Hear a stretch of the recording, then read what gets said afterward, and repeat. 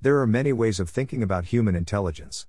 The humorous quip you might hear on the street is that academics have generated so many ways of thinking about intelligence that the concept is now completely unintelligible. Still, talk of intelligence has not yet gone out of fashion. I recall sitting opposite a famous Scottish psychologist in an Edinburgh cafe, asking the question, "How would you define intelligence?" He answered succinctly with a smile, "Intelligence is the ability to figure things out." His definition was as much an invitation to explore as anything else. It's in our nature to explore.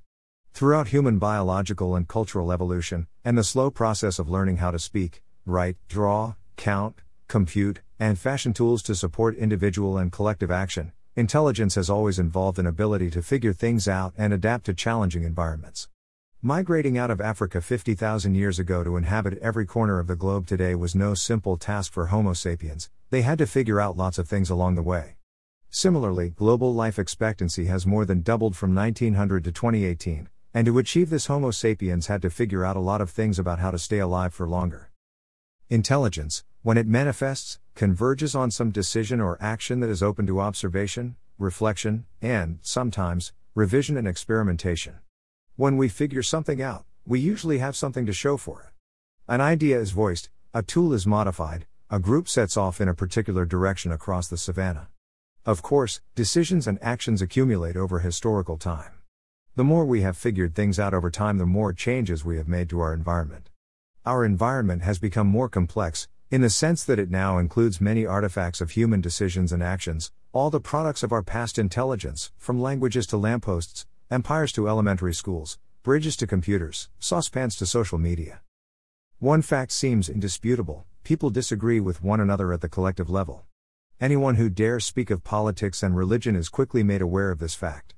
In the greater scheme of things, consensus does not exist.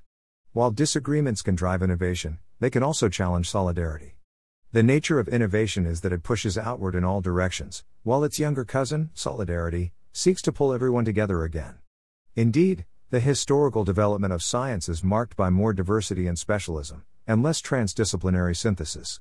In this context, the potential for greater collective intelligence, synthesis, and solidarity might be latent in the system, but the question is, how can collective intelligence arise? The very notion of intelligence has an interesting history.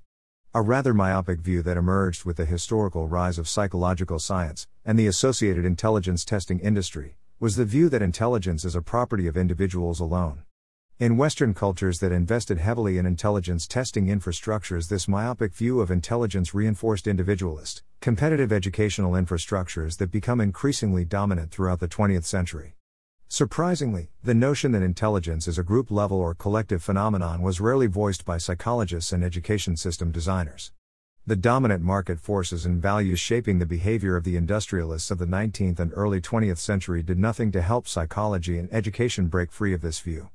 Education system designers simply tracked the market, and the market demanded workers with particular skills, the skills needed to work in industry. Fundamentally, the market illustrates and dictates what we value when it comes to educational development. In recent years, CEOs of multinational companies are crying out for graduates that possess an ability to work in a team structure, but this wasn't always the case. The dominant market forces of the industrialists of the 19th and early 20th century valued the efficiency of individual workers, and the capabilities of individuals acting alone. Dominated by the vision of Frederick Winslow Taylor and his industrial engineering principles of scientific management, industrial workers were largely seen as cogs in an efficient machine. Individuals worked on specific tasks, and were largely separated from one another in their work, with systems in place that maximized efficiency, compliance, and obedience above all else. Group intelligence was not valued, and was often feared. Fast forward to 2018 and we have barely escaped these primitive fears. As was the case throughout history, those who possess power fear the power of individuals and groups they cannot control. The consequence for modern Homo sapiens is that group intelligence has rarely been prioritized as a valued educational outcome. Now, as the market pushes us toward global competitiveness and global cooperation, our uneducated minds struggle with the notion of collective intelligence. We may gravitate naturally and comfortably toward vague, mystical notions of community, God, and national spirit as this is what we have been taught to do. At the same time, given the complexity of the many societal challenges we face, and our growing recognition of the potential intellectual power of groups, it's unsurprising that the market is pushing us toward team structures. Still, our educational, societal, and work infrastructures contain shadows of Taylorism everywhere, and the focus on individuals continues to dominate our worldview. As such, psychological science can hardly be blamed for its myopic view. The science was born under the disciplinary shadow of economics, and into a juvenile industrialized society. Furthermore, psychology adopts a priori, as its primary unit of analysis, a focus on the individual person. This a priori stance supports a particular focus of inquiry, and the development of bespoke methods for describing, explaining, and predicting individual human behavior. At the same time, an anthropologist and a sociologist having dinner together, even if they agree on nothing else, might agree that the psychologist's way of thinking about intelligence isn't altogether intelligent, given that, historically, figuring things out and adapting to the environment has been largely a group or collective effort for Homo sapiens. The fact that psychological science traditionally aligned itself with the strand of biological science focused on individual organisms doesn't uphold or make righteous the psychologist's a priori stance per se, as biological science also has a strand of inquiry focused on groups and populations.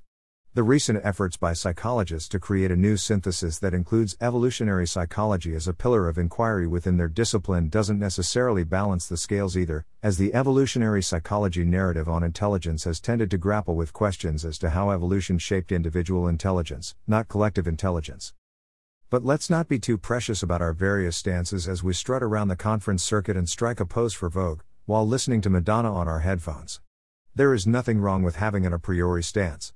However, outside of one's a priori stance, there is no requirement to grant any level of inquiry more status than another. Cells, brains, individuals, small groups, and large groups are all open to selection. And when it comes to understanding intelligence, certainly, small group and large group dynamics are an important focus of inquiry.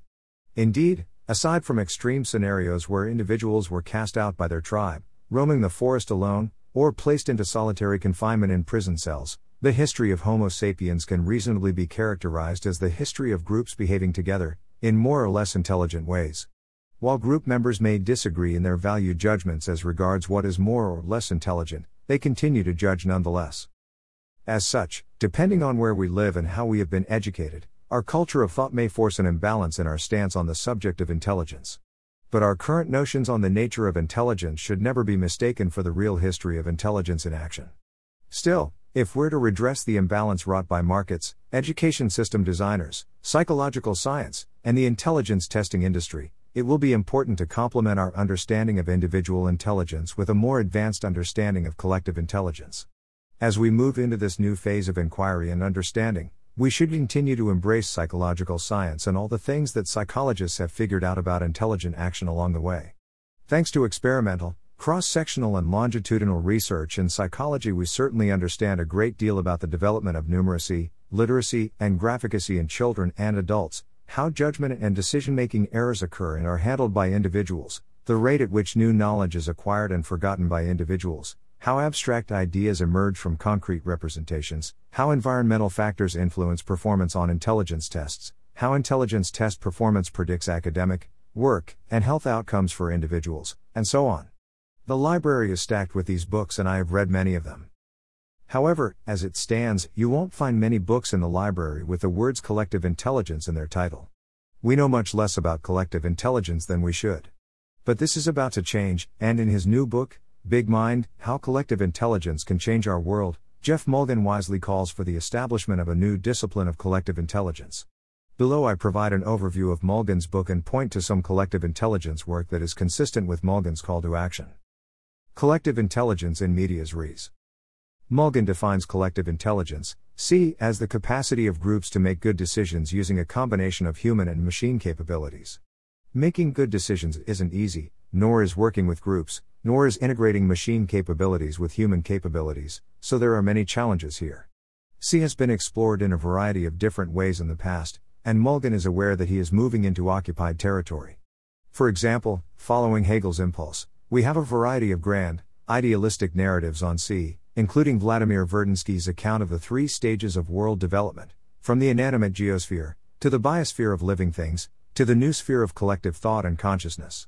Marshall McLuhan, Peter Russell, Gregory Stock, and Pierre Levy have all written influential books pointing to the potential of new forms of C. Howard Bloom extrapolated from bacterial and insect ecologies to describe how C can emerge in human systems. Douglas Engelbart and Eric Raymond extrapolated from the operational capacity of Internet technology and the dynamics of open-source software developments to the potential augmentation of human collective capabilities. James Surowiecki described research on the aggregation of individual decisions into collective decisions and argued a case for the wisdom of crowds. Mulgan also notes other traditions from sociology, anthropology, psychology, and multidisciplinary combinations, including the work of Harrison White and Mark Granovetter on the sociology of networks, Gabriel Tarde on group mind, and Mary Douglas on institutional arrangements shaping group cognition. Mulgan also points to Alex Pentland's work on social physics, Dirk Helbing's work on socio-technical systems, and Christopher Alexander's work on pattern language, which was influential in the fields of urban design and computer software design. Furthermore, within management and organizational science, W. Edwards Deming, Xuan Xu, Peter Senge, and James March address aspects of group work focused on variation, improvement, systems thinking, and decision-making. Ikujiro Nonaka writes about knowledge-creating organizations, and there are many scholars and practitioners working on management information systems, data management, mapping and mining, decision support systems, and the provision of services focused on organizational creativity, innovation, and change management. However, Mulgan's primary point in signposting these contributions toward the end of his book is to remind us that, although many strands of inquiry, methods and findings are scattered across the landscape, a coherent discipline of C has yet to be established. Mulgan does not attempt to integrate these strands per se. Rather than begin with some effort to reverse engineer the history of C and the rise to prominence of our new machine capabilities, Mulgan begins in medias res, in the middle of things as they currently stand. Recent decades have seen many advances in tool and infrastructure design that have expanded the power of individuals and groups to think and act together in increasingly intelligent ways. Many of the examples of C that Mulgan points to involve unique assemblies of specific human, machine, and organizational capabilities adapted to specific problems. For example, while roaming groups navigated by the stars for millennia, without even a rudimentary compass or map to guide their way, in recent years, our ability to navigate and explore new environments, on foot, via bicycle, or in our car, has been radically enhanced by Google Maps. As noted by Mulgan, the creation of Google Maps not only provided a step change in our collective capability to observe and navigate our environment, in developing the service Google exercised a unique form of collective intelligence designed by assembling many distinct elements to make their service work. First, they integrated various technology companies within their existing organization and network, including Where2 Technologies, providing zoomable, scrollable, searchable maps, Keyhole, providing geospatial visualization software, ZipDash, supporting real-time traffic analysis via anonymous input from mobile phone users, and Votool, providing street view imaging using a fleet of cars fitted with cameras. Google also used open-source software methods to make it easier for other sites to integrate Google Maps, and they cut a deal with Apple to load Google Maps as a default app for all iPhone users. Finally, they mobilized the collective intelligence of the public and provided them with ways and means to edit and add to maps using Google Map Maker. Mulgan documents many other innovative assemblies that combine human and machine capabilities in efforts to support intelligent action on a large scale. Some assemblies leverage the network properties and tool affordances of the web, for example, Wikipedia, which provides a web infrastructure to support groups co-creating knowledge, Zooniverse, which supports collective engagement in research project work, Historipin, where people share photos and stories, telling the histories of their local communities, Thingiverse, a web community that includes more than 2 million users who have shared and remixed over 1 million 3D designs, Duolingo, which mobilized 150,000 people to test thousands of variants. It's web-based, automated language lessons, resulting in processes that allow people to learn a second language in around 34 hours. Other assemblies use machine algorithms to perform specific types of intelligence work. For example, algorithms are increasingly used to guide investment decisions. For example, Vital is a data analysis system honored with a seat on the board of a Hong Kong venture capital firm. Algorithms have been embedded in population profiling models that seek to predict the probability of prisoners reoffending. Algorithms are embedded in safety systems, including a system designed to predict the likelihood that any one of New York's 360,000 buildings will burn down in a fire. Mulgan notes how other assemblies combine observation and data, predictive models, and strategies to generate options and act in response to environmental and societal challenges. These include Hewlett-Packard's Central Nervous System for the Earth, Europe's Copernicus program, and the planetary skin set up by NASA and Cisco. each of which seeks to support adaptive global responses to environmental challenges, for example, modeling and responding to extreme weather events, or shortages of energy, food, and water. Similar large-scale projects focus on population health, including MetaSub, which seeks to understand patterns of antimicrobial resistance by mapping the global urban microbial genome, and AMI, which seeks to track and predict outbreaks of Zika and dengue using a combination of machine and human intelligence. Finally, says Mulgan, there are projects that have involved truly massive levels of combined human, machine, and organizational capacity. These include NASA's Apollo program, which involved over 400,000 people, 20,000 firms and universities, and the coordination of their combined resources and intelligence, and the Manhattan Project, which employed 75,000 people, including many of the best scientists and engineers in the world, working in top-secret silos across multiple isolated teams. Although there are commonalities across these collective intelligence assemblies, in terms of the tools, talents, team processes and infrastructures used, these commonalities by no means reflect an orderly approach to collective intelligence design at a societal level. The assemblies of human and machine intelligence that have emerged in recent decades, says Mulgan, reflect as much the random happenstance of human ingenuity and innovation as they do any planned process of societal design. There is little by way of coherent vision, shared purpose, global knowledge exchange, and the design of any national and international collective intelligence infrastructures that would provide the hallmarks of a true discipline. And yet, a discipline of C is sorely needed. In relation to the grand projects like the Manhattan Project and NASA's Apollo project, Mulgan recognizes that they were conscious and diligent efforts to orchestrate human intelligence on a grand scale, but they had little or no influence on the dominant societal systems for C, including how we organize our universities and our governments. Mulgan believes that many of our traditional, hierarchical institutional practices have remained somewhat fixed and frozen in time for centuries, and anyone walking into a university governance meeting or national parliamentary meeting today, 100 years ago, or even 200 years ago, would recognize the similarities. This lack of progress in the development of C infrastructures is problematic. When it comes to the design of new collective intelligence systems, says Mulgan, it's not a simple case of replacing the silence of traditional hierarchical systems, where no voice dared challenge the status quo, with systems where the chaos and confusing noise of undisciplined crowd behavior inhibits the exercise of good judgment. Conscious orchestration of C is needed. We need to design for C in a disciplined and careful way. And if we fail to establish a discipline of C, in schools, universities, governments, and in the interdependent exchanges between diverse groups at a societal level, there is a risk that our biased, overconfident, manipulative, competitive, groupish tendencies will play out in more powerful and damaging ways across a range of technologically innovative, but poorly conceived, assemblies that dot the intelligence design landscape. For those who dream of a technological utopia, Mulgan argues against the view that we can rely on machine intelligence alone to address societal challenges. If we fail to establish a discipline of C, there is a risk that C will not keep pace with artificial intelligence, AI, decisions guided by the judgment and wisdom of groups may fade into oblivion, and a dystopian scenario may arise whereby the wondrous pattern recognition, analytical and decision-making powers of machines sit amid a silent and mindless crowd who, sporadically, use ham-fisted and outdated methods for making decisions that matter most to Homo sapiens. The risk here is that Homo sapiens may become Homo sine mente if collective intelligence is not cultivated. Much like brains rely on key structures and organizational dynamics to configure functional networks of neuronal activity and intelligent behavior in context, so too do groups need structures and organizational dynamics to coordinate human and machine capabilities and C activity in context. As Mulgan sees it, there is no need to place AI in opposition to C. C will no doubt act as an important counterpart and partner to the ever-strengthening discipline of artificial intelligence, AI. Rather than be afraid or deluded by dystopian fantasies, we simply need to think very carefully about our C AI designs.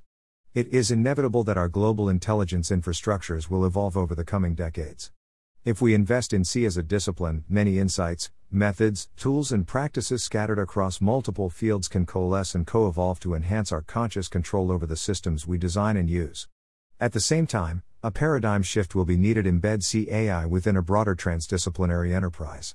Importantly, Mulgan provides a number of useful conceptual frames to support advances in the field. In particular, Mulgan highlights a number of important dimensions of C. These include the functional capabilities of C that are utilized and coordinated in context, observing, analyzing, remembering, creating, empathizing, and judging. Infrastructures that are needed to support C, including tools, methods, common standards and rules, and new institutions and networks. Principles for organizing C work, in particular, autonomy, balance, focus, reflexivity, and integration for action. The 3 learning loops shaping C applications, that is, using existing models to solve specific, predefined problems, Loop 1, generating new models to support new learning, Loop 2, and changing the way we think, including our epistemologies, ontologies, problem-solving methods and tools, Loop 3. Mulgan also addresses the important theme of cognitive economics, or the ways in which we compute the costs and benefits associated with exercising C. He considers the nature of collectives and the challenges of working with groups, and he highlights the importance of maintaining vigilance, self-suspicious and fighting the enemies of collective intelligence. Mulgan also attempts to characterize some key stages in group problem solving, and he provides useful recommendations on how to run more effective group meetings. Finally, he highlights the challenges of promoting collective intelligence within universities, governments, and society more generally. Overall, Mulgan provides us with a highly generative and powerful synthesis that will inspire current and future generations who seek to promote collective intelligence. Functional capabilities. At the core of collective intelligence are a set of functional capabilities. Much like when we study individual intelligence, when we study collective intelligence, says Mulgan, it's important to identify the functional capabilities that help us solve problems and make decisions. These include the ability to construct a model, including a model of our world, or our current problem situation. Then we have a number of specific capabilities, to observe, focus, analyze, remember, create, empathize, and exercise judgment and wisdom in context. Groups or collectives can exercise these capabilities, and in so doing, they may perform at a higher level than an individual working alone. For example, a highly coordinated group can observe more than an individual alone can observe, for example, when a group of people, as opposed to one person, diligently searches a supermarket or neighborhood for a lost child. Similarly, a group of people can remember more than an individual working alone. For example, a group might coordinate their memories, for example, semantic memory/knowledge, in response to a shared challenge, for example, when a project team combines people with diverse knowledge to envision the design of a new city. Beyond collective observation and collective memory, collective analysis and judgment can be challenging to coordinate, but even simple strategies can bear fruit. For example, a community leader might crowdsource solutions to a shared problem, and thus as multiple people analyze a problem in parallel and propose independent solutions, a separate executive group might then evaluate the crowdsourced solutions and reward people who come up with the best solutions. In effort to exercise good judgment and make wise decisions, there is also potential for more closely coordinated group activity. For example, if deliberation spaces are designed where group members can share their knowledge, correct one another's logic, cross-check facts, elaborate richer understanding of a problem context, empathize across multiple dimensions of a problem field to ensure that all dimensions are made salient, balance one another's short-term and long-term preferences, and so on. Much of Mulgan's book focuses on design challenges related to these higher-order forms of collective intelligence, and situations where collective analysis, problem-solving, judgment and decision-making are critical, for example, in the design of democratic systems, and in collective responses to societal problems. As noted by Mulgan, each of the functional capabilities, or building blocks of C, can also be enhanced by machines. For instance, we can use video surveillance technology and image analysis tools to help us observe and analyze our environment. We can use information systems to store data and uphold our collective memory. We can use computer software to analyze data, for example, patterns of language used in lengthy documents or social media feeds, patterns in weather data that are used to predict future weather patterns, patterns in the stocks and flows shaping future business operations. However, Mulgan notes that machines struggle with creativity, judgment and wisdom, as the predominant machine designs, ancestors of Turing, are largely rule-based systems that struggle to generate new models and new ways of thinking. As Cathy O'Neil observed in her book, Weapons of Math Destruction, machine algorithms may reinforce and aggravate existing societal patterns, including patterns of inequality, and, indeed, may make them more difficult to change. Without a rule to follow, machines will fail to respond to the subtle, contextual features of a situation. Advocates of machine intelligence may argue that these are simply challenges that need to be overcome in the future, but, one way or another, the task of coordinating human intelligence and machine intelligence is a major design challenge going forward. In a number of places throughout the book, Mulgan highlights the need for balanced use of different C capabilities. For example, if a technology design group are fixated on creativity and innovation, but fail to cultivate a memory of past failures, they may not learn from their past and be doomed to repeat their history of past failures. Similarly, if a governance group are fixated on documenting, recording, and remembering every aspect of their past activity, the burden of their organizational memory may stifle creativity and every effort at innovation. Imbalance can manifest in any number of different ways, says Mulgan, and avoiding it requires an ability to gain perspective on the intelligence processes that play out in different situations, and modify C processes if necessary. Invariably, there is scope to enhance both specific C capabilities and balanced use of these C capabilities. Furthermore, Mulgan suggests we think about the dimensionality of choices in problem-solving and decision-making contexts where C plays out. The types of problems groups address can vary in their cognitive dimensionality. For example, how many different models or ways of thinking are necessary to understand the choice? Social dimensionality, for example, how many individuals, groups, and organizations influence the choices being made? Their degree of cohesion, conflict, cooperation, and temporal dimensionality, for example, how long does it take before the group receives feedback to verify the value or validity of a choice? AI systems may work well in situations where there is well-ordered data and established rules and interpretative frames for making choices, for example, making intelligent moves in a game of chess. Societal problem-solving, on the other hand, often involves groups working in situations where data is poorly structured, rules and interpretative frames are many and varied, and the dimensional complexity of the scenario is poorly understood and difficult to manage. As noted by Mulgan, many organizations attempt to address high-dimension problems with low-dimension tools. This tendency can be exacerbated in situations where an individual or group has the power to exclude others, and thus simply ignore dimensions of a problem situation that have been identified as relevant to decision-making.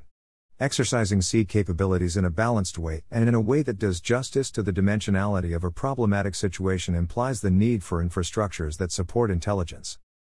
Infrastructures. Collective intelligence cannot be exercised in a vacuum. Infrastructures are needed to support groups and teams that wish to coordinate their functional capabilities. These infrastructures include common standards and rules, tools and methods, and institutions and networks that support the intelligence of working groups.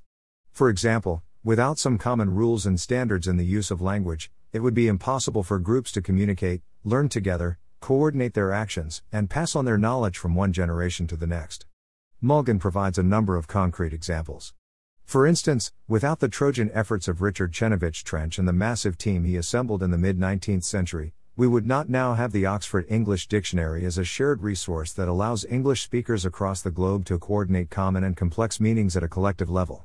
Similarly, consider the ways in which collective scientific and engineering endeavor depends on common rules and standards, including the many coding and measurement systems we use, the periodic table, biological taxonomies, the metric system, the Dewey Decimal System, medical diagnostic categorization systems, semantic web tagging systems, and so on. While it is recognized that well-calibrated observation, sound measurement, and reliable coding systems are necessary for objective, standardized, coherent thinking and large-scale thought and action in relation to many societal issues, for example, using standard measures like GDP to track and compare societal progress across nations, Mulgan also notes how every ontology, i.e., every system for organizing information, can result in a loss of information and a failure to establish shared understanding outside of the context where the ontology is used. The exercise of collective intelligence entails an ability to identify what matters in any given situation, to observe, analyze, judge and make decisions based on what is important. Caution needs to be exercised such that our ontologies don't blind us to what is important. C infrastructures also include intelligent artifacts, pen and paper, ruler and compass, Excel sheet and smartphone application. Mulgan notes how intelligence is increasingly embedded in our physical and social environment. Road markings, speed limit signs, and traffic lights keep us safe on the roads. Prosthetic devices support our sight and mobility. Sophisticated sensors and recording devices support observation and memory, and so on. But C requires more than intelligent artifacts. We also need to invest in human, social and organizational capital. Mulgan highlights some broad, positive trends over the past few hundred years: increased literacy rates, the rise in influence of governments, charities, universities, reduced crime levels, and increased levels of cooperation, trust, and sharing. Some areas of the world have developed more than others, and Mulgan notes how cities in particular have often been great crucibles of collective intelligence, with coffeehouses, clubs, societies and laboratories mobilizing intensive interaction between people, and with pockets of high investment of scarce resources catalyzing creativity and collective innovation. Social networks can also support knowledge and capacity exchanges that uphold collective intelligence. The growth in the number of learned societies around the world, says Mulgan, illustrates the trajectory of our cultural evolution in this regard. For example, the Royal Society was established as one of the first learned societies in London in 1660. By 1880 there were 118 such learned societies. Today we have thousands of academic journals, and hundreds of thousands of annual academic conferences, seminars, and meetings, where people exchange knowledge and advance their disciplines. In science, engineering, business, medicine, and government, a capacity to recruit, motivate, and manage teams, says Mulgan, is as important to the practice of C as is the hardware and software that teams use. When it comes to managing groups and optimizing group size for C work, Mulgan suggests that larger social networks are often good at gathering and organizing knowledge, and they may also be good for argument and deliberation, but they work less well when it comes to decision-making and integration for action. Smaller groups and teams tend to dominate these roles. For example, projects like Wikipedia and Linux draw upon large networks of active contributors, but smaller, powerful groups of editors, curators, and guardians make many critical decisions that shape project work and key aspects of organizational strategy. When it comes to C infrastructure design, says Mulgan, we need to design systems that support larger social networks and smaller problem-solving, design, and executive teams to work together. Although Mulgan does not develop these design ideas or clarify specific design options, he does propose a number of organizing principles that may be useful as part of the broader C design process. Organizing principles. Mulgan argues that C capabilities and infrastructures need to be assembled in ways that are fit for purpose in different contexts. A philosophy of creative design is central to Mulgan's mindset. While some models of organization may generalize across contexts, creativity and care is always needed. Organizing and operating a C assembly always requires careful and bespoke designs. As such, rather than propose any specific models of organization, Mulgan proposes 5 principles for C assembly design: 1. Autonomy, 2. Balance, 3. Focus, 4. Reflexivity, and 5. Integration for action. At this point in the book, some readers may be disappointed that Mulgan focuses largely on principles, and bypasses the disciplinary value derived from describing, proposing, or reverse engineering specific organizational models, and specific methods, that groups might use to support their C work. Nevertheless, by focusing on these 5 principles, Mulgan adds value and helps to frame important aspects of C design thinking. So how do successful C assemblies work according to these 5 principles? According to Mulgan, successful C assemblies create autonomous knowledge and informational commons, whereby the elements of C are allowed free rein and are not subordinated to ego, hierarchy, ownership, assumption, fantasy or delusion.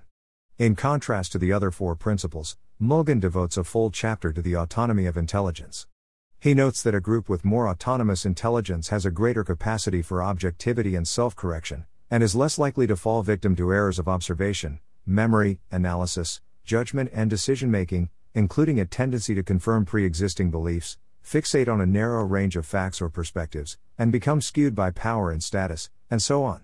Infrastructures and institutions that support the autonomy of intelligence are already dotted across the landscape, says Mulgan, even if we don't always see them as such.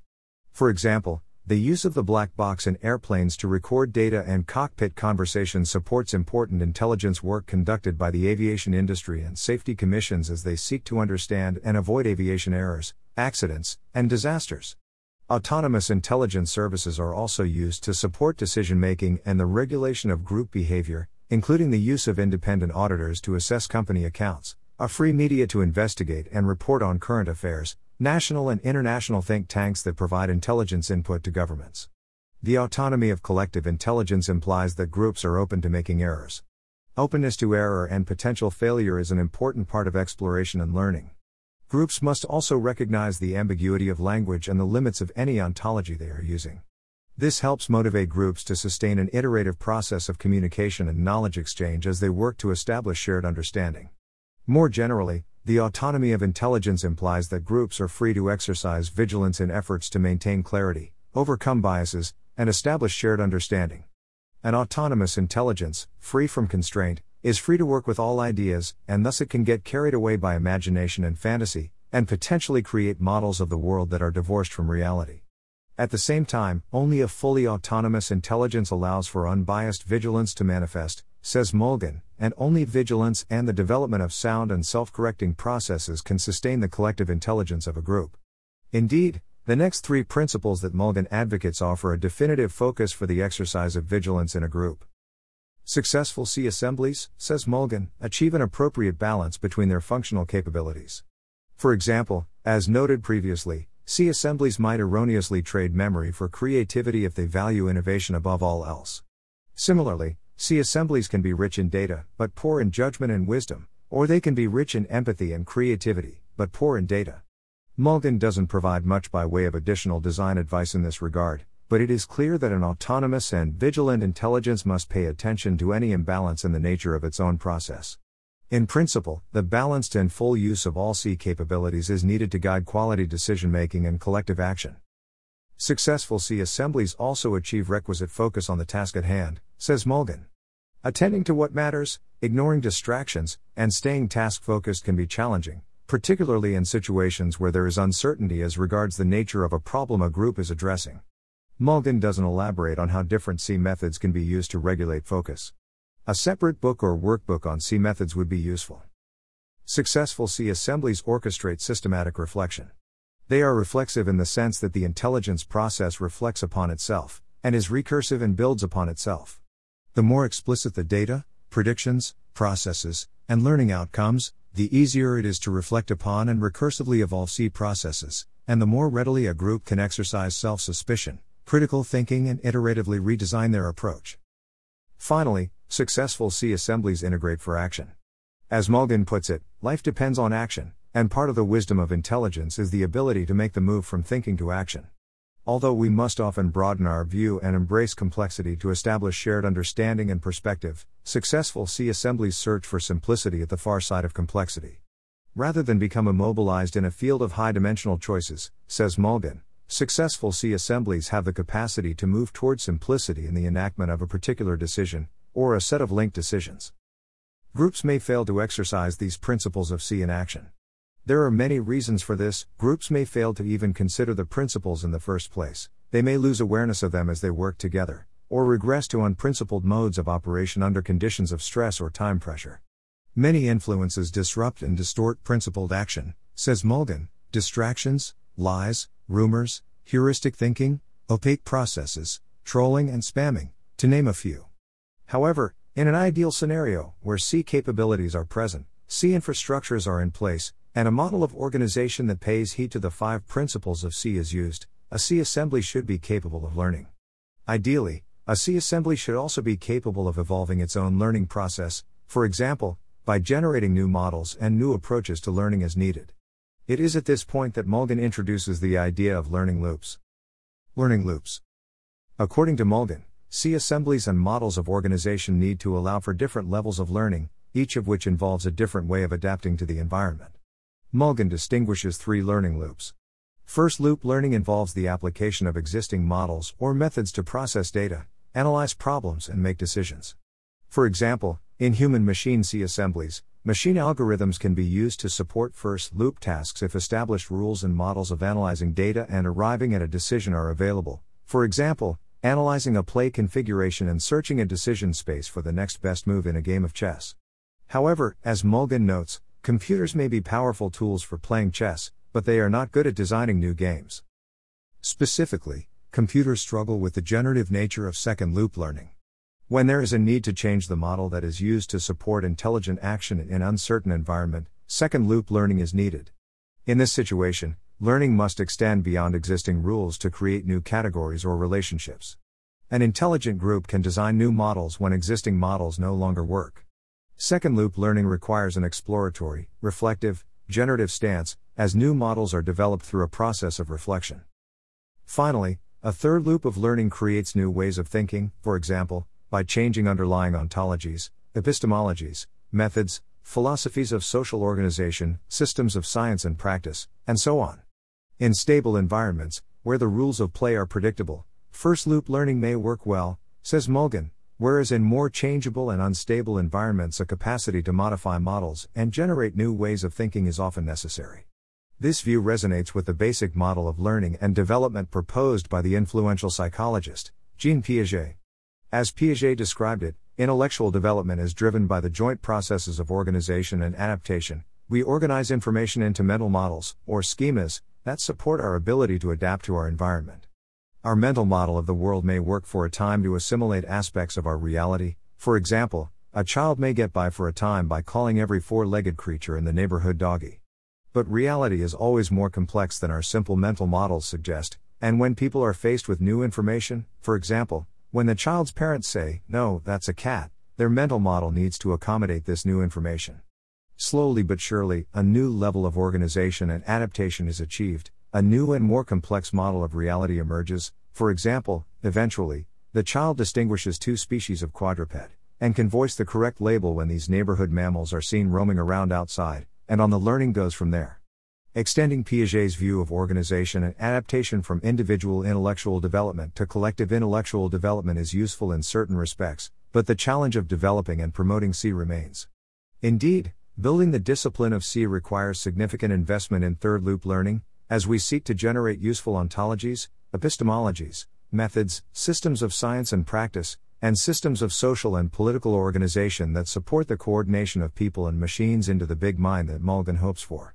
This is effortful, costly work, and thus some consideration of the cognitive economics of C is warranted. Cognitive economics. Designing and implementing functional C assemblies in response to societal challenges implies consideration of the cognitive economics, or costs and benefits, associated with exercising C. Exercising C may be beneficial, particularly as we work together to address societal challenges. But exercising C can also be costly in terms of the time, energy, and funds needed for high-quality C work. The benefits need to outweigh the costs, and the value of C work needs to be demonstrated to motivate continued engagement and investment of our scarce resources. Implicitly or explicitly, people think about the costs and benefits of participating in groups. Consider the challenge of starting a new group, a sports group, a hobby group, a lobby group, and the subsequent challenge of maintaining motivation and engagement, coordinating group member activity, and so on. The dynamics of cost/benefit analysis often sees people coming and going in different ways, and it can be hard to keep a group together. Naturally, the same applies to C work. Indeed, it may be harder to engage people in C activities compared with other activities, and C work does not necessarily come naturally to us. Historically, we've seen massive investment and high levels of engagement with certain forms of group activity, for example, sport, hobby, community, religious groups, but we haven't invested very much time, energy, or funds into C group work. We also have a limited understanding of how successful C work could be, and thus we have difficulty computing the potential benefits of C. C work is not universally valued in the same way as other types of group activity are valued. Unlike sport or hobby group activities, C work may also lack key elements of enjoyment and play that motivates these groups to come together and stay together. We invariably recognize, on some level, that the operation of our intellectual capabilities has an associated cost. Individuals and groups may choose, consciously or unconsciously, to not exercise their intellectual capabilities, particularly if the costs of exercising intelligence are perceived to be too high. The work involved may be judged to take too much time, bringing a group together may be judged to be too energy-consuming, acquiring the C tools and methods and hiring in methodological expertise may be judged to be too expensive, and so on. As the discipline of C emerges, resistance to the application of C may be rule rather than the exception, particularly given that C work may be more time-consuming, energy-consuming and financially costly than other methods, for example, decisions made by a leader or a machine algorithm.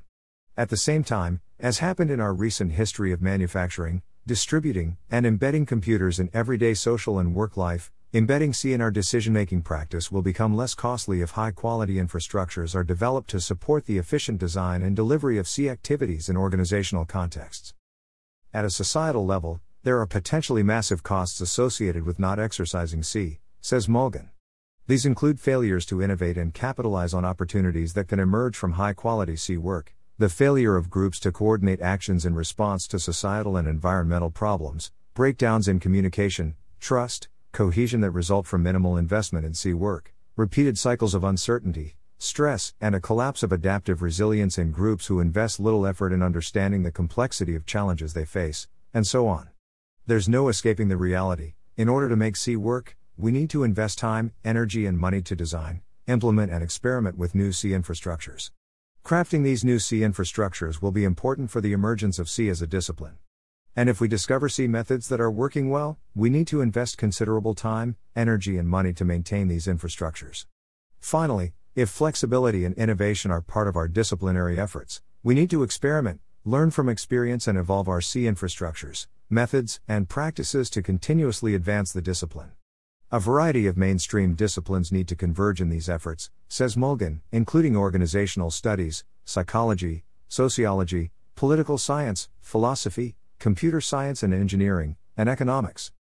More generally, while technology has advanced our powers of observation, memory, and analysis, as it stands, Mulgan sees a huge misallocation of brainpower and machine intelligence, with some of the most important fields, including politics and education, currently possessing little by way of C capabilities and infrastructures, and thus remain locked in action patterns that limit their effectiveness. But action patterns are open to change, and now is a good time for cultural evolution. C in action, meetings. As noted by Mulgan, collective intelligence efforts play out most frequently in meetings, workplace meetings, town hall meetings, executive committee meetings, conference meetings, and so on. Traditionally, there is a common format to many of these meetings. A small group works through an agenda, they make some effort to take turns speaking, and they deliberate together in an effort to make decisions. Technology innovations have not radically altered traditional meeting formats, and meetings are often perceived by groups as unproductive, frustrating, and a waste of time. New technologies, Google Hangouts, webinars, fancy PowerPoint slides, data visualizations, etc. may do little to offset the frustration that people experience in meetings, particularly of fundamental aspects of group dynamics. For example, extroverts dominating the airwaves, continue to disrupt the productivity and collective intelligence of a group. Mulgan notes that new meeting formats, for example, world cafes, flipped learning conferences, and holacracy, may at first glance appear more egalitarian, open and dynamic, offering group members autonomy over the flow of ideas and the conversations they contribute to. But these new meeting methods can also be overly vague, difficult to organize, dominated by extroverts, and unsuitable for sustained problem solving, says Mulgan. At the same time, for groups working to address complex problems in rapidly changing environments, regular meetings allowing for knowledge exchange and deliberation are often necessary, and these meetings are often important in efforts to maintain smooth social relations in the group.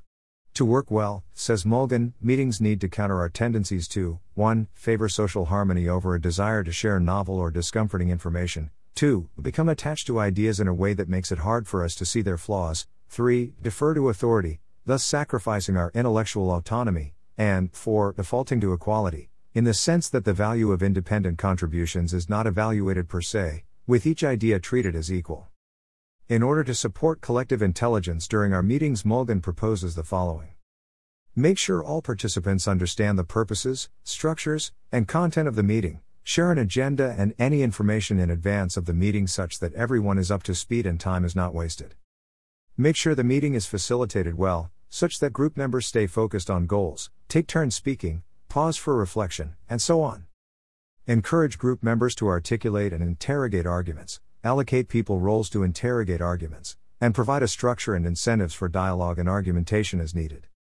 Use multiple communication formats to aid understanding and learning, for example, combining written, visual, and verbal communication formats, and keep in mind simple communication rules, such as, no numbers without a story, and no story without numbers, or no facts without a model, and no model without facts.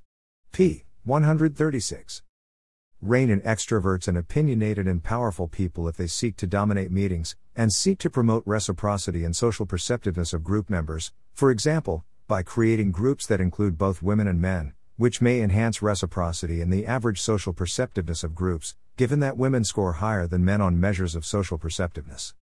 Design the physical space in a way that supports collective intelligence work, for example, using furniture and seating arrangements that allow for productive dialogue and exchange, and by providing sufficient natural light and space to move, etc. Design for effective division of labor, for example, by using methods that allow group members to adopt different roles, and to switch between these roles as needed. For example, Mulgan mentions Edward de Bono's method, which allows people to wear different thinking hats, which prime them to either engage in critical thinking, black hat, focus on feelings and intuitions, red hat, manage thinking processes for the group, blue hat, promote creativity, green hat, or engage in optimistic lines of thinking, yellow hat. Mulgan also mentions Cantor's method, where a group's members adopt one of four roles: movers, who initiate ideas and offer direction; followers, who complete what is said, help others clarify their thoughts, and support what is happening; opposers, who challenge what is being said and question its validity; and bystanders, who notice what is going on and provide perspective on what is happening, offering a set of actions people can take while in a conversation. p. 138. Seek a balance between the complexity or breadth of the topic being addressed at the meeting, the knowledge and experience needed to address the topic, the number of participants needed, time needed, and the degree of shared common grounding, language, or understanding needed to uphold collective intelligence. Although no empirical evidence is provided, Mulgan suggests the following formula: meeting quality equals time x common grounding x relevant knowledge and experience. Numbers x topic breadth. Make meetings visibly cumulative, for example, using feedback forms and reviews that link consecutive meetings over time. Make use of dashboards that track progress, and leverage social network analysis tools to track how people interact after meetings. Do not allow a culture of wasteful meetings to result in undue frustration and boredom. Instead, develop a culture where it is acceptable to cancel meetings if they are not needed, shorten meeting duration to align with the number and seriousness of issues being addressed, and consult with group members in advance on how long a meeting should be or whether or not it's needed. If the meeting is needed, ensure the culture of the organization upholds key principles of C, specifically, by 1. Ensuring the autonomy of intelligence, deliberation, and problem-solving efforts; 2. Ensuring balanced use of different functional capabilities during the meeting; 3. Maintaining focus on the goals of the meeting, distinguishing what is relevant from what is not relevant; 4. Reflecting on the intellectual contributions throughout the meeting and considering if new thinking methods are needed; and 5. Allow the facilitator or chair of the meeting to work with the group to integrate for action, ensuring some effort is made to move from the complexity of the understanding developed by the group to the simplicity of a good decision. Solving complex problems on the scale of cities and beyond. Beyond small group meetings, C in action can and should manifest on a larger scale, for example, in the way we run our cities. Some examples of third-loop learning, says Mulgan, have arisen in cities that have invented new ways of thinking about their past and current condition and future prospects. Mulgan notes, for example, how 19th-century pioneers in statistics developed methods to document and analyze the prevalence of poverty and diseases in cities, and how the planning professions emerged to prominence to support the design of new transport systems and parks and recreational facilities. Engineering, medicine, and social science methods were co-opted and integrated in innovative ways to shape infrastructure design, maintenance, and growth of major cities. The transition from the late 20th to early 21st century saw the emergence of new multi-stakeholder partnerships, for example, the Basque Region's Bilbao Metropoli 30, and the London Collaborative, that aimed to catalyze collective intelligence, resolve societal problems and shape the future design of cities and regions. Human intelligence was increasingly supported by machine intelligence. For example, Rio de Janeiro's famous control room allows city staff to analyze real-time data on air quality, noise levels, traffic congestion, dengue fever outbreaks, landslide risk zones, and thousands of GPS-tracked buses and ambulances. Mulgan notes how city administrators across the world now rely upon data analytics offices and services that analyze and package data in an effort to support ongoing problem-solving and decision-making activities. The Smart Cities movement continues to push the limits of intelligence design in an effort to enhance the operational efficiency of cities and the well-being of city dwellers. To illustrate the process of group problem-solving, or collective intelligence at the level of cities, Mulgan draws upon his experience working with a team in central government to reduce homelessness across cities in the UK. Although his writing in this chapter is somewhat vague, with scarce methodological detail provided, see Chapter 12, Mulgan broadly characterizes a number of steps in the process of problem-solving: 1. Circling and digging; 2. Widening; 3. Narrowing; and 4. Iterating. Circling and digging involves an effort on the part of the group to describe the problem they are addressing, its dimensions and scale, how difficult it is and how many organizations need to work together to address the problem, what established facts and data are available and how relevant and useful they are. Although no specific problem definition methods or systems thinking methods are mentioned, Mulgan broadly suggests that analytical tools involving simulations, models, and scenarios and the import of research findings from various disciplines, for example, psychology, economics and markets, and political science, may be useful during the circling and digging stage of problem solving. Next, widening involves the generation and prompting of a set of options, solutions, or tools that may help to address the problem that has come to be understood during the circling and digging phase. Some solutions may be novel, but others can be borrowed from elsewhere. For example, when working to reduce the number of people sleeping on the streets, Mulgan's team borrowed ideas from work in the areas of case management, pooled budgets, preventative interventions, and city-level partnerships. When it comes to proposing solutions, Mulgan mentions Linus Pauling's edict: the best way to have good ideas is to have lots of ideas and throw away the bad ones. Narrowing is the next step, and it involves selecting solutions from the full set of options available, using specific criteria such as how feasible, costly, and sustainable solutions are and how strong the evidence is in support of their potential efficacy. Narrowing involves probability judgments and the relative weighting and aggregation of factors that have a bearing on the decision to select or reject a specific option. As Mulgan says, the more uncertainty and novelty there is in a problem situation, the more difficult narrowing becomes, and here a group risks relying on intuition, analogy to seemingly related problems, or they may simply defer to authority opinion. In a situation where there are viable solutions to a problem, and enough time and money available, it can be useful to experiment with variants and see which solutions work best. Finally, says Mulgan, iterating involves recognition that public problems like homelessness are not like mathematical problems. Any solutions selected for implementation are likely to be imperfect and will need to be carefully evaluated, modified, and iteratively redesigned and potentially replaced with new solutions. For example, if the solutions implemented generate new problems that the C group needs to respond to in the future. A truly smart city will not only have the infrastructure and resources to support teams working continuously to resolve public problems, circling and digging, widening, narrowing, and iterating as they work. A truly smart city will also have ways of handling problems at different levels in a triggered hierarchy. Central to Mulgan's view more generally is the idea that successful C assemblies, within organizations, cities, and even nations, have the capacity and resources to move from first, through second to third loop learning in triggered hierarchy as needed. Consistent with first loop learning, for example, a smart city will have many automated and standardized ways of dealing with simple, predictable and repeated tasks involving law and order, tax collection, education and healthcare delivery, and so on.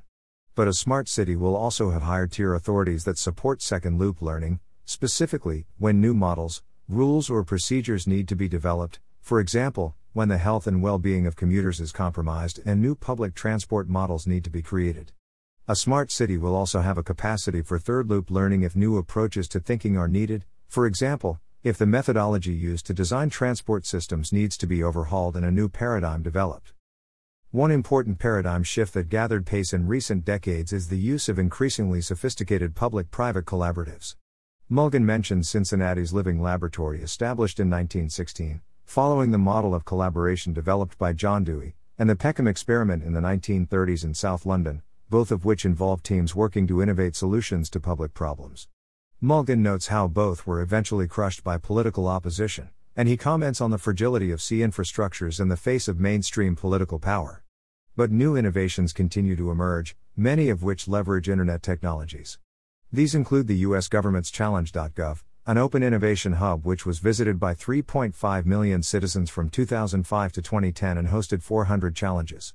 Mulgan describes his experience working with the UK government on strategic audits across multiple policy issues, and he notes that honest, transparent, reflexive modes of operation are still rare in government.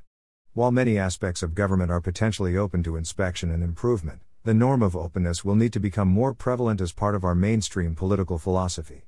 Further experimentation will also be needed to effectively build reflexivity in the three loops of learning into institutional practices. Democratic Assembly. Although democracy developed in part as a way to protect the public from oppression, says Mulgan, offering a means for citizens to influence policy via engagement with their elected representatives, modern democracy is flawed and considerable work is needed to enhance the collective intelligence of political parties and the people they represent. With the rise of political science and the spread of media, we are increasingly aware of the many flaws in our characteristic democratic systems. Mulgan highlight many such flaws. Voters choose their representatives and parties out of loyalty rather than by reflecting on their policies. Public attitudes toward political representatives and their policies are distorted by the media. Our political representatives can be misguided, ignorant, and corrupt, and political parties often fail to think clearly and fail to use valid methods when formulating policies. As Mulgan notes, most of the machinery of contemporary political parties is devoted to campaigning, not thinking. p. 190-91. Significant time and mental energy is devoted to political maneuverings and efforts to hold on to power. These political dynamics are hard to change. Mulgan makes reference to a cluster of organizations and tools that he helped design in the UK, including the Alliance for Useful Evidence, the What Works Centres designed to deliver facts and evidence into the system of government decision-making, and the Dissent tools developed by Nesta, which provide the public with an opportunity to propose issues, suggest policies, comment and vote. Other countries have similar infrastructures supporting the creative and critical thinking of citizens, for example, the Open Ministry in Finland, which allows the public to propose legislation and comment on ideas. Initiatives in Paris and Reykjavik go a step further and have citizens promote and rank initiatives or options for public spending, thus allowing for participatory budgeting at the local city level. Spain's Podemos party used similar methods to shape policy in a number of cities. However, as noted by Mulgan, none of these models is yet mature. The newer parties are still uneasy about taking on the responsibilities of power. Too many of their tools are more expressive than epistemic, and the more direct forms of democracy are still in competition with the older ones. p. 186. Notably, while online platforms, e.g. Lumio, Your Priorities, and Democracy OS, that allow for the anonymous input of ideas can be useful for identifying issues, generating options and commenting on options, Mulgan observes that when it comes to decision-making, accountability matters and it is less acceptable for citizens to be anonymous. However, there are many genuine design challenges to consider here, and Mulgan notes that a move from large to small group decision-making may be necessary for difficult decisions that involve consideration of trade-offs. Iterative and cyclical patterns of coordination between larger and smaller groups may provide part of the solution. For example, after small groups of representative stakeholders and content experts have considered trade-offs and proposed policy actions, with it comes to scrutinizing actions that emerged from decisions, a larger group involving civil society, universities, and independent organization can again make valuable contributions. Clearly, says Mulgan, separating out steps in the democratic decision-making process is important, framing questions, identifying issues amenable to action, generating options, scrutinizing options, deciding what to do, and scrutinizing what has been done. Also, maintaining independent roles for intelligence groups and policy decision-making groups is also valuable, say Mulgan. For instance, the International Panel on Climate Change analyzes facts and scrutinizes proposed solutions, politicians decide between alternatives, and the action of government is then evaluated by universities, civil society, and independent organizations. At the same time, the risks of using online platforms are understood by Mulgan, and it is clear that we have a lot to learn about the optimal design of these platforms. For example, for issues involving deeply held beliefs or values, for example, gay marriage, online debate may aggravate negative feeling between opposing groups, and result in more polarization and poor quality deliberation. Other issues, for example, monetary policy, or policies for responding to threatening epidemics, may require high levels of technical knowledge and be unsuitable for public debate. Quality public debate also requires careful orchestration and moderation, balanced input from introverts and extroverts, those more or less well connected, and people who are capable of responding to and synthesizing inputs from the public. For example, a trusted public administrator. Quality public deliberation also implies the design of spaces where citizens are educated in relation to the issues, and where legitimate decisions are seen to emerge from well-informed deliberation. A well-designed democratic system, says Mulgan, needs to support all core functional capabilities of C, observing reality clearly, remembering well, focusing on the problems that matter, reasoning clearly, being creative when exploring possibilities, and making wise judgments using sound methods.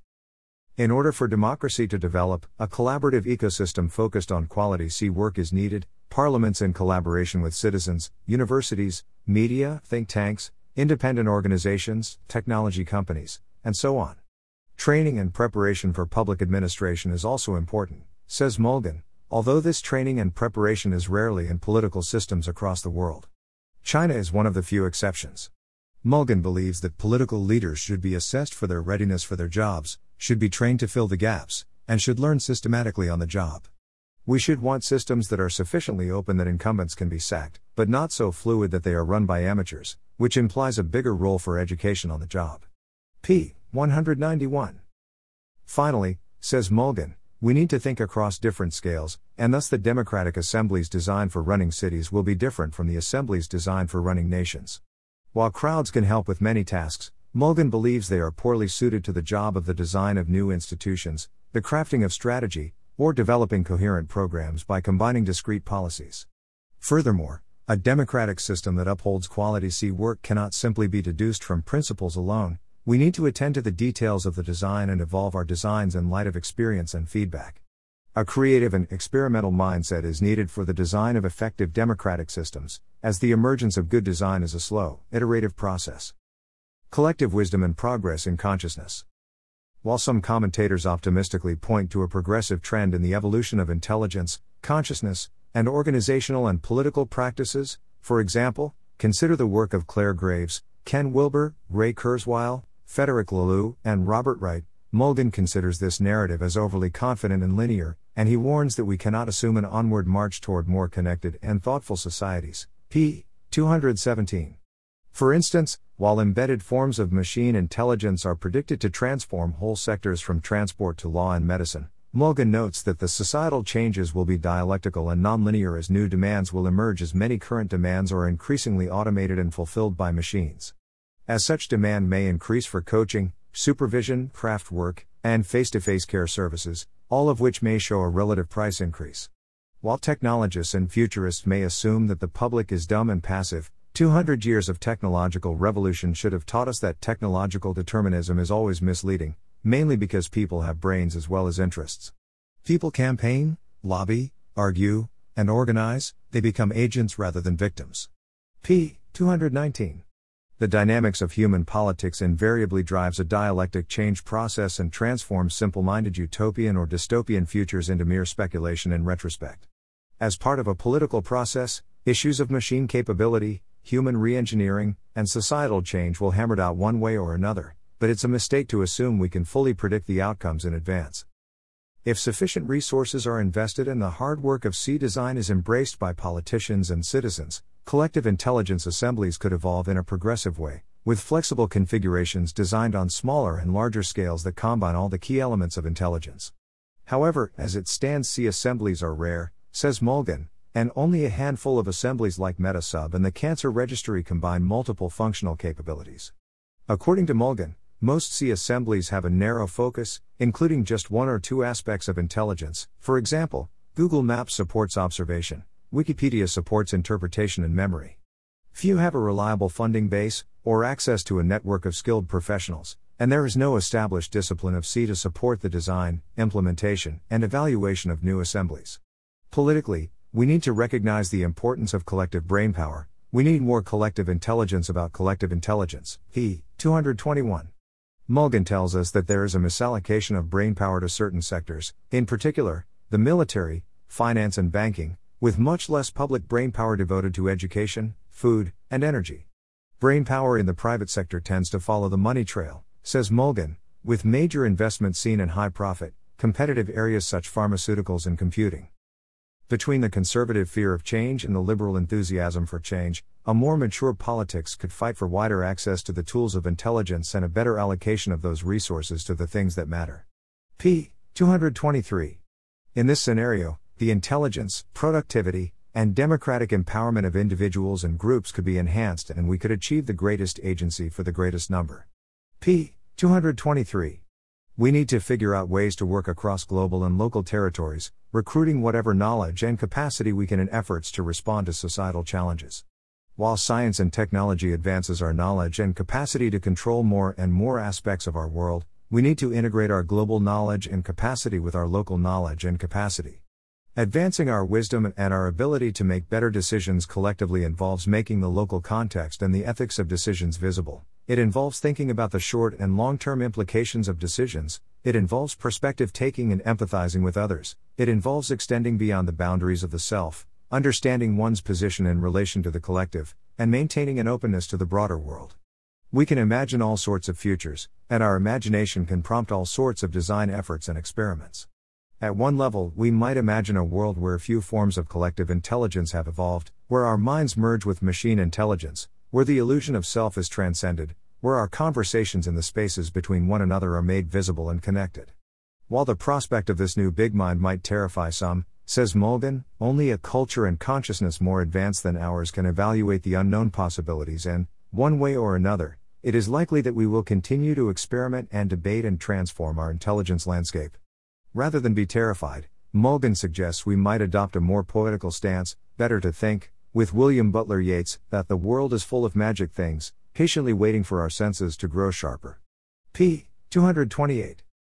Beyond the magical potential, Mulgan recognizes the hard work of C-discipline development will require a critical mass of engagement from established disciplines. But we have much to work with: methods to analyze the costs and benefits of different forms of cognition, economics, tools to analyze group dynamics and social networks, psychology and sociology, approaches to understanding cultures, anthropology, and methods for understanding and enhancing pattern recognition and learning, computer science. A new synthesis of theory, research methods, and applied design work is latent in the system. It would help, says Mulgan, if universities could reinvent themselves by, first, learning more about themselves as centers of learning. University governance models and the traditional modular model of teaching delivery tends to reinforce disciplinary divisions and power hierarchies that inhibit innovation and transdisciplinary C work. Orchestrated experimentation and systematic evaluation of new models of teaching and learning are needed, but this should involve a transdisciplinary focus on the university itself rather than a focus on innovation within specific disciplines in the university. While internet innovations like the massive open online courses, MOOCs, appear to break new ground, benefits have been limited in practice and these services have done nothing to promote collective intelligence per se. Rather than organize universities around separate disciplines and separate organized bodies of knowledge, an alternative involves organized learning, both theoretical and applied, around specific problems that call upon teamwork across multiple disciplines. Mulgan mentions Stanford University, Imperial College London, and Tsinghua University as leading the way in this regard, although he doesn't specify what they are doing that is altogether unique and distinct from many other universities.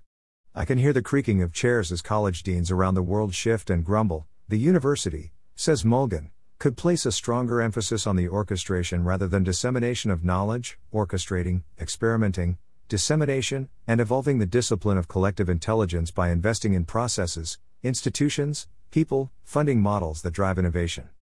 This aligns with the work we have been doing at the National University of Ireland, Galway. In 2018 we established a new Collective Intelligence Network, CIN, and the associated Collective Intelligence Network Support Unit, CINSU, which provides facilitation support for teams and groups working to address complex issues across a variety of organizational and societal contexts. CINSU includes facilitators from multiple disciplines and backgrounds who strive to deliver high-quality collective intelligence facilitation. CINSU members use John Warfield's methodology, interactive management, combined with other collective intelligence methods, for example, scenario-based design, to maximize team intelligence and collective action potential. John Warfield, past president for the International Society for Systems Sciences, was a visionary thinker.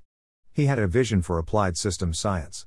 He developed his interactive management methodology to support the work of applied systems science.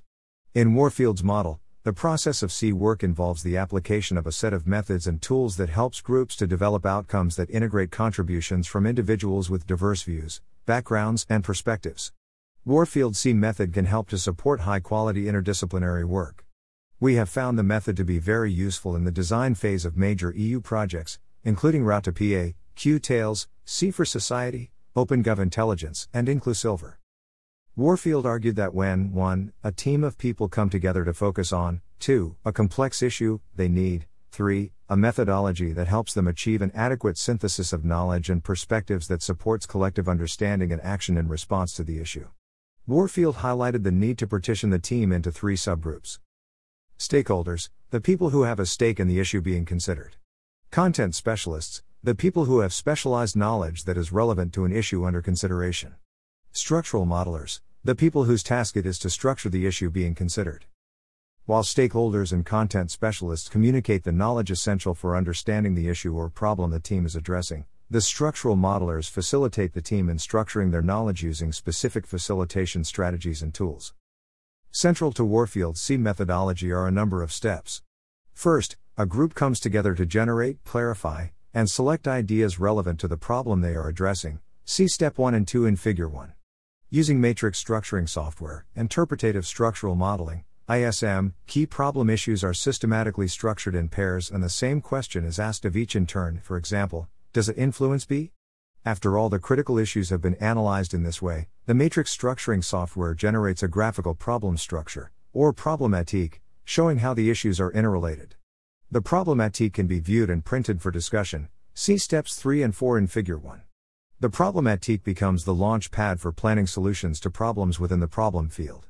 Warfield's C method has been applied in many different situations to accomplish many different goals, including mediating peace building in protracted conflicts, Broome, 2006, 2017, improving tribal governance process in Native American communities, Broome, 1995A, 1995B, Broome and Christakis, 1988, Broome and Cromer, 1991, developing a national well-being measurement framework, Hogan et al., 2015, and mobilizing communities across Europe in response to marine sustainability challenges, Domingan et al., 2016. Figure 1, a simple visual description of some of the key steps in the C methodology. Within the local university context where SINSU was established in 2018, project work is focused on supporting university governors with ongoing risk management project work, supporting well-being project work for NUI, Galway, Hardeman Library staff, supporting well-being project work for the NUI, Galway, LGBT+ staff and student network. Also, in a recent application of Warfield's method, the SIN met to consider the challenge of integrating content expertise and methodological expertise in a team-based setting in efforts to address social issues. With expertise in education, business, psychology, sociology and politics, physics, and marine science, the SIN represents a diverse group of academics and practitioners with experience working across a broad variety of societal issues. The group generated ideas in response to the following trigger question. A systems model depicting connections among the set of ideas was also developed using Warfield's method, see Figure 2. The model is to be read from left to right, with arrows connecting challenges indicating significantly aggravates. The model is easy to understand. For instance, to the far left of the structure is the failure to correctly identify and include all of the key stakeholders. During the structuring process, participants highlighted how this failure significantly aggravates failure to systematically plan and prepare for integration of content and methodological expertise, which in turn significantly aggravates shortage of platforms, methods, and procedures enabling different views to be heard. Collectively, these challenges were seen to aggravate challenges in the cycle to the far right of the structure: inertia, lack of openness, failure to question, excessive specialization, and unequally empowered stakeholders. In conclusion, while it has been noted that genuine human progress is most often collaborative and the result of people utilizing their diverse knowledge and skills in environments that support effective communication and teamwork, consistent with Mulgan's view, the SIN at the National University of Ireland, Galway have identified a need to better design and support teams in efforts to resolve societal problems into the future. Building upon the work of John Warfield, SIN members have previously argued that a pragmatic approach is needed to support teamwork and collective intelligence. John Dewey famously argued that a democratic society requires an educated population who can collaborate, deliberate and learn together. However, if skilled and knowledgeable transdisciplinary teams are to become the leading edge of societal problem efforts into the future, a major challenge for the current generation is to design a closely coupled educational and political infrastructure to support teamwork skill development and the slow, empowering path of participatory democracy. Beyond disciplinary and political divides, developing new strategies and behaviors that support teamwork and cooperation will be essential for the future survival, adaptation, and flourishing of Homo sapiens.